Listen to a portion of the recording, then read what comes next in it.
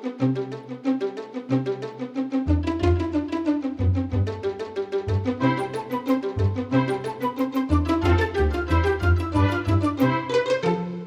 fracking be David Cameron's poll tax?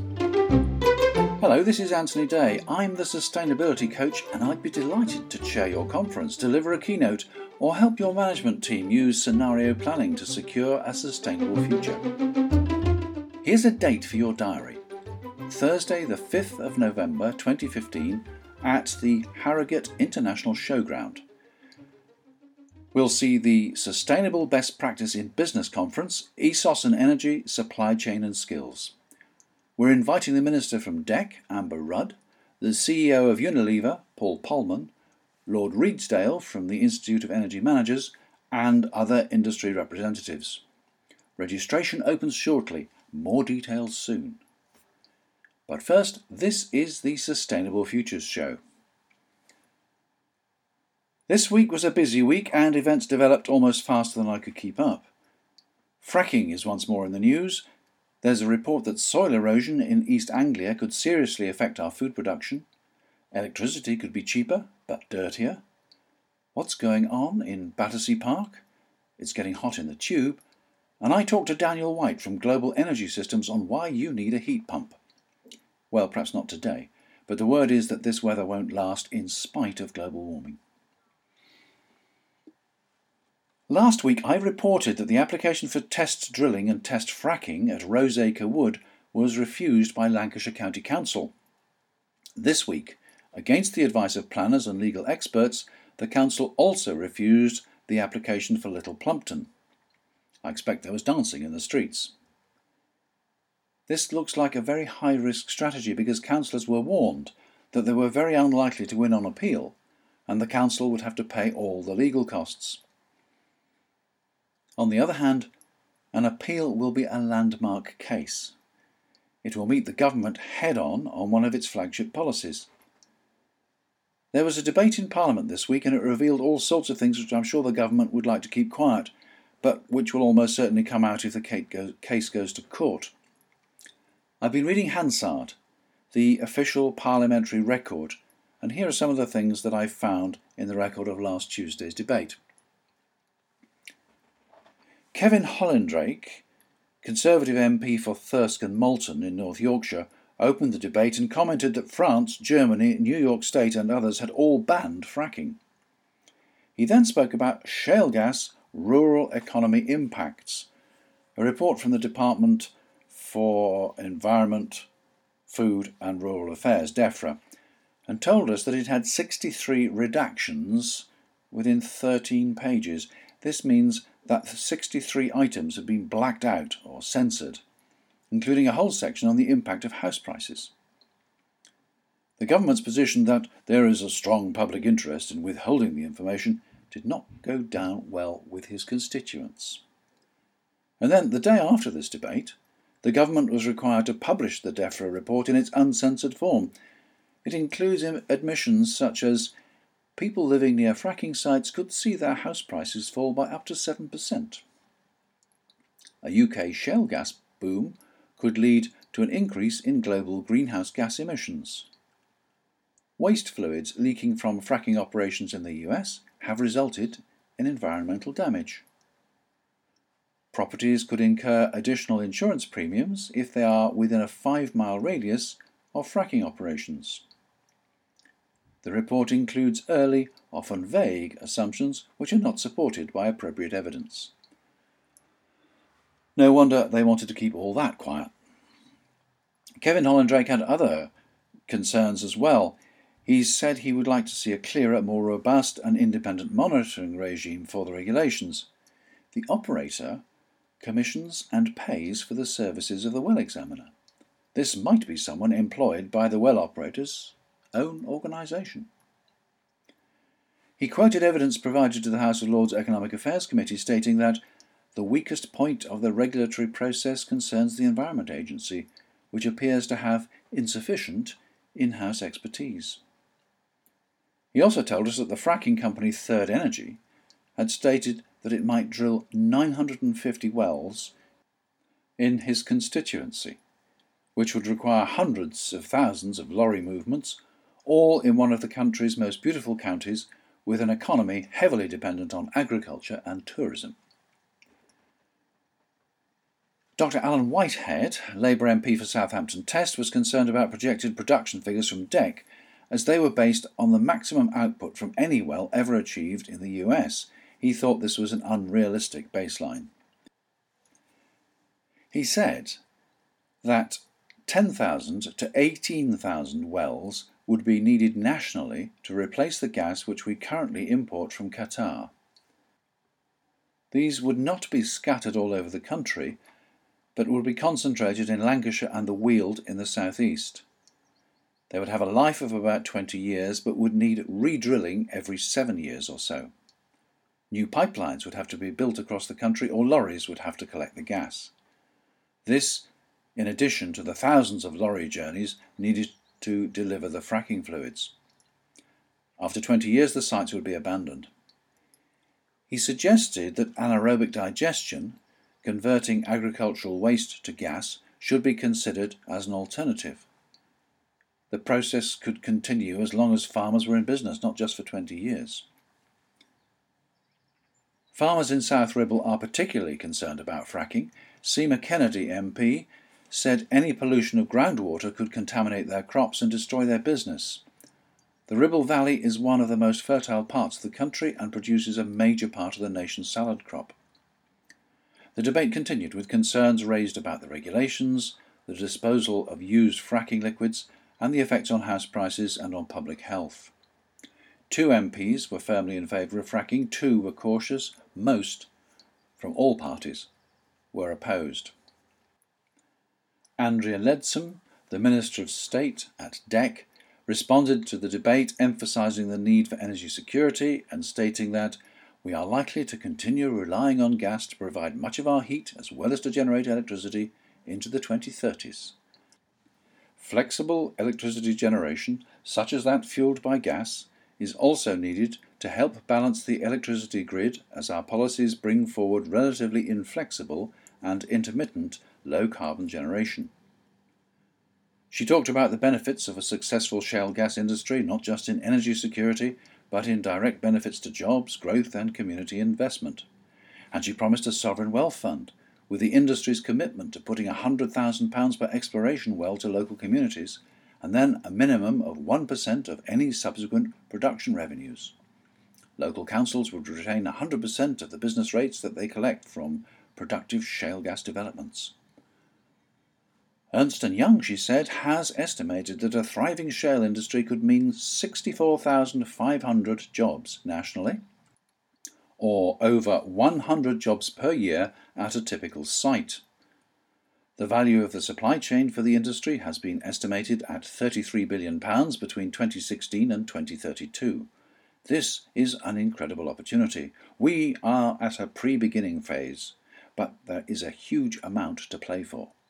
British engineering is at the forefront of the world, and we have the opportunity to showcase that further by developing for ourselves a safe and environmentally sound shale gas industry.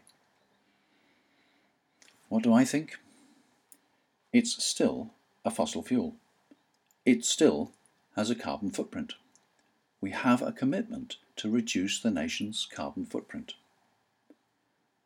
When he heard that the applications had been rejected, the chief executive of Quadrilla repeated the point that sourcing gas locally was far more secure than buying it from Qatar or Russia. True, and there's no doubt that we have an energy problem as our power stations age and the margin between supply and winter demand gets tighter and tighter. But gas is not the only answer, and we don't yet know that it is an answer. That's why they're carrying out test drilling. On the other hand, we already know that solar panels and wind turbines and anaerobic digesters all work. Yes, they are intermittent, not the digesters, but the old complaint that electricity cannot be stored is increasingly untrue. Tesla recently announced new domestic battery packs. Technology is advancing rapidly, and there are other technologies apart from batteries that can store energy. To anyone who says we haven't got time, I would simply say that even if everything goes strictly to plan, it will be at least 5 years before fracking starts producing gas commercially. And it will be a very, very long time before we have 10,000 wells in production. But what about demand? We waste vast amounts of energy. Managing demand is essential. Bring back the Green Deal, or at least something like it that actually works. That will create jobs too. And why do I call fracking David Cameron's poll tax? Well, the poll tax was brought in by Margaret Thatcher against the advice of her ministers and against strong opposition in the country, which led to riots. The poll tax was repealed and replaced with a council tax, and it was the beginning of the end for Margaret Thatcher as Prime Minister of Great Britain. The majority of MPs who opposed fracking in this debate were from David Cameron's own Conservative Party. He is going to find implementing this policy extremely difficult. Almost as hard as the third runway at Heathrow, but that's another story. Meanwhile, in other news this week, Moody's published a report suggesting that electricity is likely to get cheaper as we increase our capacity to import it from the continent. Their electricity is cheaper because, at least in Germany, their lower carbon taxes encourage them to generate more electricity from coal. Cheaper, but dirtier. The Committee on Climate Change warns that agricultural land, particularly in East Anglia, could become unviable within a generation unless something is done. We'll have to add still more to the 40% of food that we already import, with consequences for food security and food prices. East Anglia grows acres of wheat, and farmers have removed trees and grubbed up hedges to make fields ever larger and to give ploughs and combine harvesters long straight runs. Britain has lost 84% of its fertile topsoil since 1850, and these changes in land management are accelerating the problem. Without trees as windbreaks, the wind is blowing the soil away. As climate change reduces rainfall and warms the soil, it crumbles to dust, and the problem only gets worse. When rain does come, and increasingly it comes in violent storms, it washes the soil away. It's time to take action and recognise that topsoil is another vital, non-renewable resource that is rapidly running out. What has been going on in Battersea Park? Last weekend saw the final race in the International Formula E series that started in Beijing last September and saw meetings in Buenos Aires, Miami, Monte Carlo, Berlin and Moscow before the final in London. Yes, it's Formula One, but not as we know it. It's electric. For example, when the drivers make for the pits, it's not to change the tyres or top up the washer bottle, but to pick up a completely new car with a fully charged battery. My petrolhead friends say it's not the same. It's not as fast and it doesn't make that roar as the cars go past. I'm sure Jay Clarkson hates it as much as he hates my Toyota Prius. Nevertheless, names like Trulli, Prost and Yamamoto, Renault, Audi and Virgin are taking it seriously. Formula One has always been seen as an essential testbed for new automotive technologies. Welcome to the future. Wednesday the 1st of July was the hottest July day on record at 36.7 degrees centigrade. It got up to 35 degrees centigrade in the London Tube as well. I remember reading somewhere that waste heat is a problem for the network in normal times, with heat from passengers, from the trains, the lights, the escalators and all the other plant. What could they do with it? Maybe they need a heat pump. It so happens that this week I was talking to Daniel White from Global Energy Systems, and this is what he told me. We spoke on Skype to keep our carbon footprint down. Okay, well, we're talking, I think, on the hottest day of the year so far, so talking about heating doesn't seem to be really the right thing to do. But it always amuses me that the hottest day just comes after midsummer, and once you're in midsummer, you're on the way to the heating season. Well, yes, okay. But look, when I think of heating, I think of gas.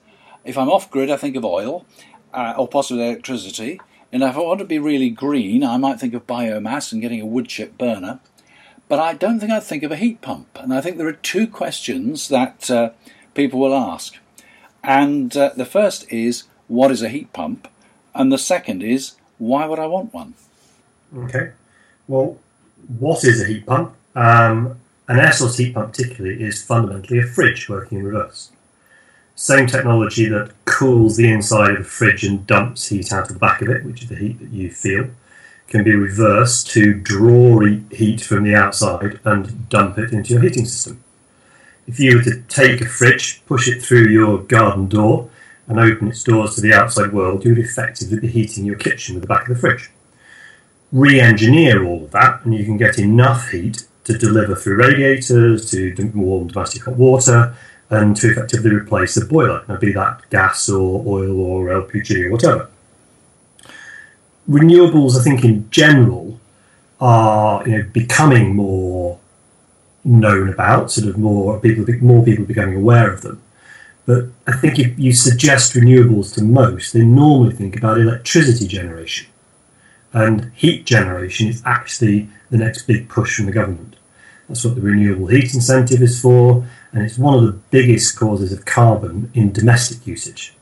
Now, heat pumps have a lot to play in that. They're very simple to install. They just plug into radiator systems.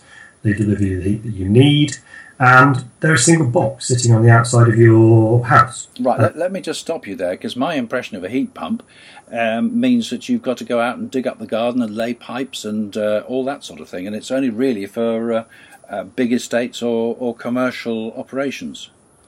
So heat pumps can take their source of energy from three normal sources, sort of in reverse order. Water source, which you may read of some very big scale projects up in Norway at the moment. Ground source, which is what you're talking about, which is where you dig up the ground and then suck the energy out of the ground. And air source. Now, air source take the energy out of the air. Now, the air, compared to any house, has got infinite amounts of energy in it, whereas the ground doesn't, because it needs to be recharged by the sun. And water is usually beyond most people's scopes, because you do have to have the lake in the garden, which kind of defines the size of your garden. Yeah. All right. So you've got something, I think you said a box on the outside of the house. This is where it interacts with the air, then? Exactly. So it looks a bit like a fridge freezer. But yeah. The two additional components are, first of all, a bigger compressor, because heat pumps are trying to get a lot more energy out than your fridges. And the second is a fan. And that means that rather than the passive transfer of air over the evaporator on the back of a fridge, you have a fan driving air through. Now, we'll take 7 degrees of centigrade out of that air as it passes through. And that's the energy that we're passing into your house. Right, two things. You've got a fan in there. What's the noise level from these units? They're about 63, 64 decibels at a metre, which is almost exactly the same as the exhaust from an oil boiler. So it's a very similar level of noise. As low as that? Yes. I see. Right, you take 7 degrees out of the ambient air, but what if it's a very cold day and it's below freezing? Refrigerants that we use in heat pumps boil at minus 40. Right. So if you let them out into the UK air on any given day, they will always boil. Now, it's when they boil that they pull the energy out of the air. That's the clever bit. It's the movement from one state of energy into another, from one physical state into another. As you go from the liquid to the gas, that's where the energy is absorbed. That's why it's taking energy out of the air. Now, when it is minus 20 outside, a heat pump has to work an awful lot harder than when it's at plus 20. Mm-hmm. And that does make air source a trickier concept in terms of system design. Now, that's where the Microgeneration Certification Scheme, MCS, comes in. MCS sets benchmarks, regulations, and accreditation, ultimately, for product and installers of heat pumps. Now, anybody who's looking at a heat pump needs to ensure that they're working with MCS products and an MCS installer, because that gives you the certainty that it will be specified correctly for your property at the right external temperatures for the right internal target, and that this change in output across temperature has been taken into account. Now, we are both manufacturers and installers under MCS. So we are accredited right the way through the process of both production through to commissioning on your home. Yeah, it's interesting to hear you say that you are manufacturers, because there are so few manufacturers, and particularly if you look at other sorts of renewables like solar panels, I think we take it for granted they'll come from China. So are you manufacturing in China, or are you manufacturing? We're very proud to say that we make them on the Lancashire coast in Lytham. We make them here in the UK. We designed them here in the UK. So our heat pump looks like a heat pump. It has the scale and guts, as it were, to deal with a British damp winter. Many heat pumps are air conditioning units running in reverse. We didn't believe that was the place to start, and because we were starting with a blank piece of paper, we could design it very differently. So we end up with a very different looking and performing product. The second question, of course, is why would I want one? And I think the answer's got to be because it's going to save me money. Is that true? Is it competitive in terms of a source of heat? It is competitive. If you were to wind back 18 months and you were on oil, the no-brainer statement comes in. Oil this year is remarkably cheap. So it's not quite as compelling a concept as it was a year ago. But what it will be in another year, neither we nor you nor anybody else knows. Where the government have stepped in and they have introduced a renewable heat incentive. So the renewable heat incentive will pay you for any energy that you generate to heat your home, which means that you now get a payment for the first 7 years of the life of the system, and that is intended to entice you over to the low carbon technologies of heat pumps, rather than the higher carbon technologies of general combustion, be that oil or gas or LPG. So this is a bit like the feed-in tariff as an incentive for solar electricity, although only 7 years. It is, and they did it for a simple reason. They made the calculation based on the same premise as the feed-in tariff, that they wanted to give a 5% rate of return. However, people move house every 7 years, so they accelerated it to 7 years. So you are, in theory, getting a 20-year 5% return, but it's been accelerated to 7 years. Right, okay. So are you saying it'll pay for itself in 7 years? It should do. The calculation that they base the 20% on is murky, to say the least. Or the 20-year on is murky, to say the least. Depending on where you start from, we offer domestic paybacks of somewhere between 4 years and never, honestly. And never is when you have a very small property running on mains gas, because the heat pump is effectively too big for the property, and gas is very cheap. But for most people that we're talking to, it's somewhere between 4 and 10 years. Right. Okay. Is this something which will be available under the Green Deal? Technically it is. If you've ever tried to persuade a Green Deal assessment to do what you want it to, you'll find that it's relatively difficult. There are heat pumps available for the Green Deal. I am unaware of anybody who's ever got one through the Green Deal. And the last time I looked at Green Deal statistics, I'm unaware of anybody being offered them through the Green Deal. Yeah, the Green Deal has had its problems, of course. We're all aware of that. Also, if you look at it, even if you take a 10-year payback, a 10-year payback is a 10% rate of return, which is a awful lot better than is going on at the bank in the moment. Yes. The Green Deal lends to you at 8%, or maybe it's 7%. So there aren't that many people who are taking it up through Green Deal. Right, okay. Now, so far we've just been talking about domestic. And this is presumably domestic hot water, as well as heat to radiators, water radiators. Yes, absolutely. And one of the things that we were able to do in designing our system was to allow it to do both things at once. Now, it's quite unusual for heat pumps. Heat pumps have gas temperatures of maybe 80, 90 degrees, which means they don't have that sort of 200 or 300 degree, flame. So doing two things at once is sometimes a stretch for heat pumps. What we've managed to do is to put in what technically is called a de-superheater. The gas at 80 degrees, because it's stuff boils at minus 40, is pretty frisky by then, and is actually quite difficult to control. And that's called superheated.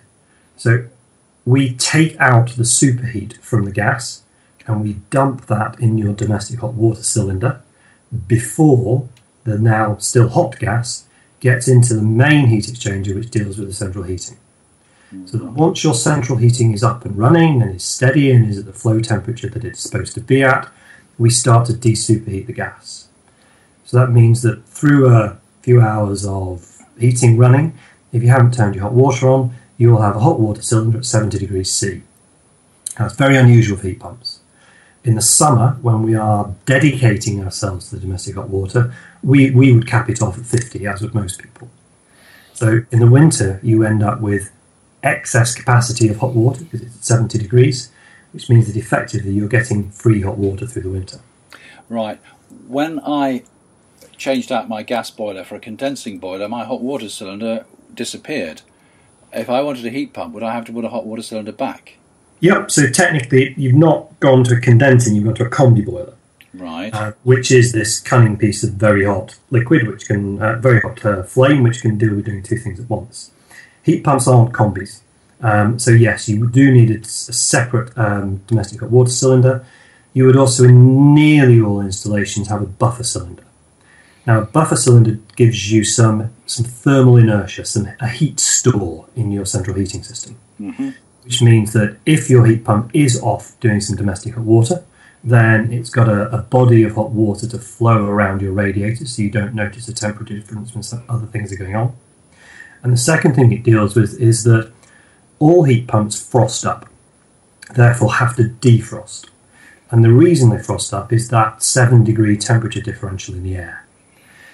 As air cools, it can hold less moisture, and in our usually damp UK climate, that means that a lot of condensation falls out of it.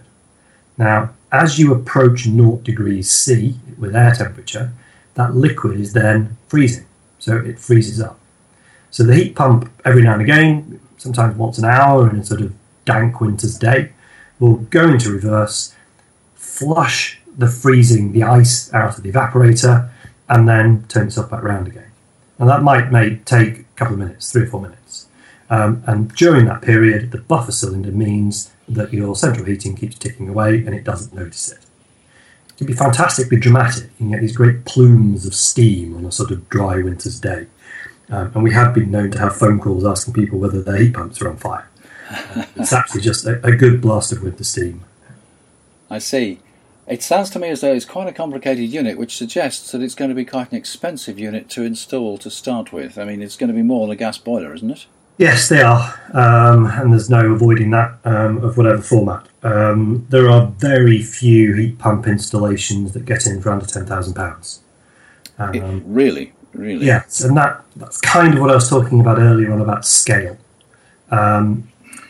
As a rule of thumb, you probably need to be spending £2,000 on your heating bill to make it worthwhile looking at a heat pump. Right. If you're doing it just to save money. Yeah. Now, there are other reasons.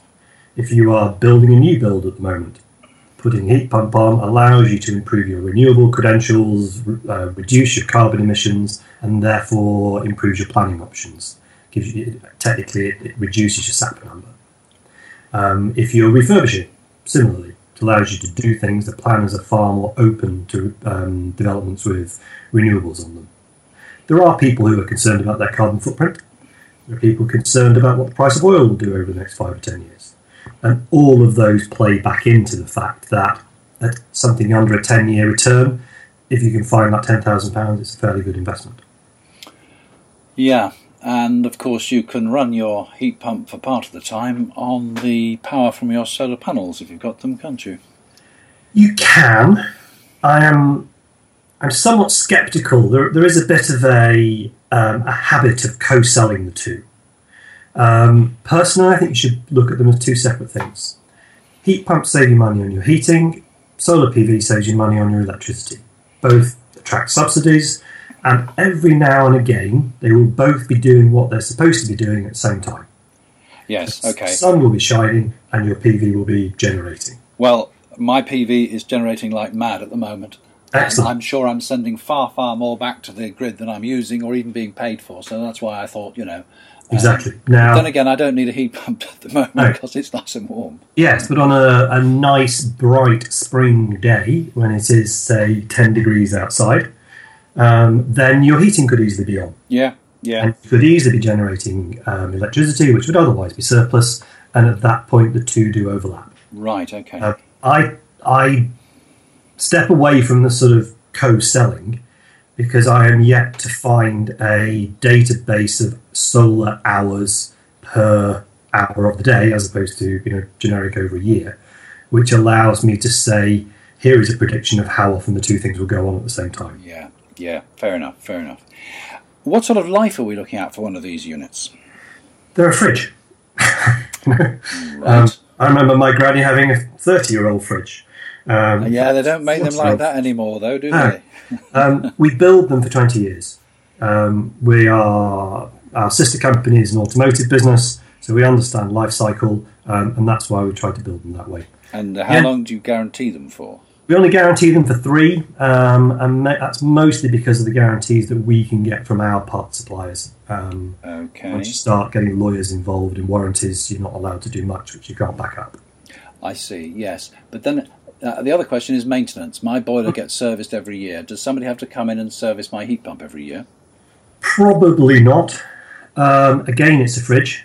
It has 2 moving parts. It has a compressor and it has a fan. Mm-hmm. It has a refrigerant circuit, which as the heat pump gets bigger, eventually comes into some refrigerant regulations that you ought to look at them once a year. But that's not actually a requirement on domestic. All of our heat pumps are delivered with a mobile phone SIM chip in the back of them, and therefore we can talk to them and they can talk to us. Now, for the first 3 years running coincidentally with the warranty, we will optimize this system for you. So if something looks awry, the system will tell us and we will look at it. Now, 9 times out of 10, you can bring it back to optimal again by changing a few software settings. If it's something else, be it user error, i.e. Mrs. Jones pressing the button too often, or the classic airlock in a radiator, we will contact you and say, look, this is what you need to do. And in the slim chance of it being something physically wrong, we will usually be calling you to say, dear Mrs. Jones, you are about to receive a visit from a plumber with this part ready to fix what's wrong. So within that context, we personally don't sell maintenance programs. Others do, but we find that the SIM card does most of the job for us. Right, and does that operate just in the 3-year guarantee period, or does it go on longer than that? You can renew it after. It's basically a data charge after that. It's £100 a year at the moment. Right. It was £130 a year last time we looked at it, and as data charges go down, so the price goes down. Yeah. Okay, well, look, so far we've talked exclusively about domestic, but is this viable, or is it used on a commercial scale as well? Absolutely, heat is heat. Well, yes. To whatever extent you're using heat, a heat pump can be relevant. Now, there are processes in industry which run at 80, 90 degrees of water or indeed steam. Heat pumps can only help in preheat to processes like that. Yeah. But if you're in low temperature heat or all year heat or space heating, which of course there's an awful lot in commercial, then heat pumps are just as relevant. And what sort of outputs do they go up to? So we make a single unit which will give you 140 kilowatts peak, about 90 kilowatts when it's -3 outside. So we have one of those running a 3,500 square metre warehouse. Right, okay. So you've got more on the domestic side than on the commercial side? So far, yeah. The commercial machines are relatively new to us. They're only 2 or 3 years old. Right. Most of our commercial usage is in either straightforward space heating, swimming pools, so leisure centres, and also agriculture, where people are trying to use heat, almost by definition off-grid. Right. And heat pumps are great for that. Great. Well, thank you very much. This is all very interesting stuff. So thank you for taking the time to explain this to us. I've been talking to Daniel White from Global Energy Systems. How long has your company been established, Daniel? We just came up 8 years, I think was the anniversary last time I looked. Right, so this is established technology. Absolutely, yes. Little known, I think, so I hope that it'll spark some ideas amongst our listeners, and I will put your contact details on the website which relates to this podcast, and I'm sure they'll get in touch if they think they'd like to know more. But for the moment, Daniel, thank you very much indeed. That's been really useful. Thank you. Good to speak to you. Daniel White from Global Energy Systems.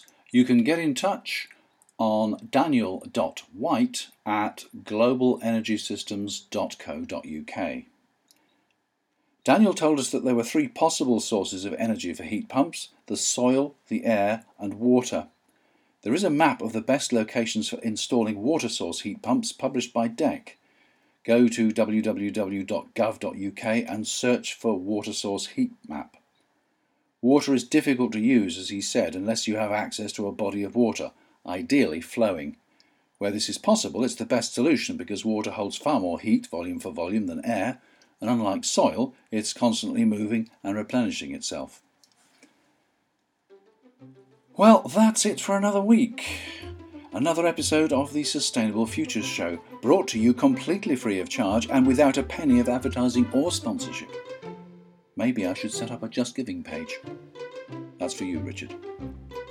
This is Anthony Day, the sustainability coach, dedicated to spreading the word about sustainability, about better ways of doing things, so we can all, in all countries, enjoy a comfortable lifestyle in spite of the challenges from rising population, climate change, energy shortages, and all the other sustainability issues. Let's get out there and find opportunities. This is Anthony Day. Until next week.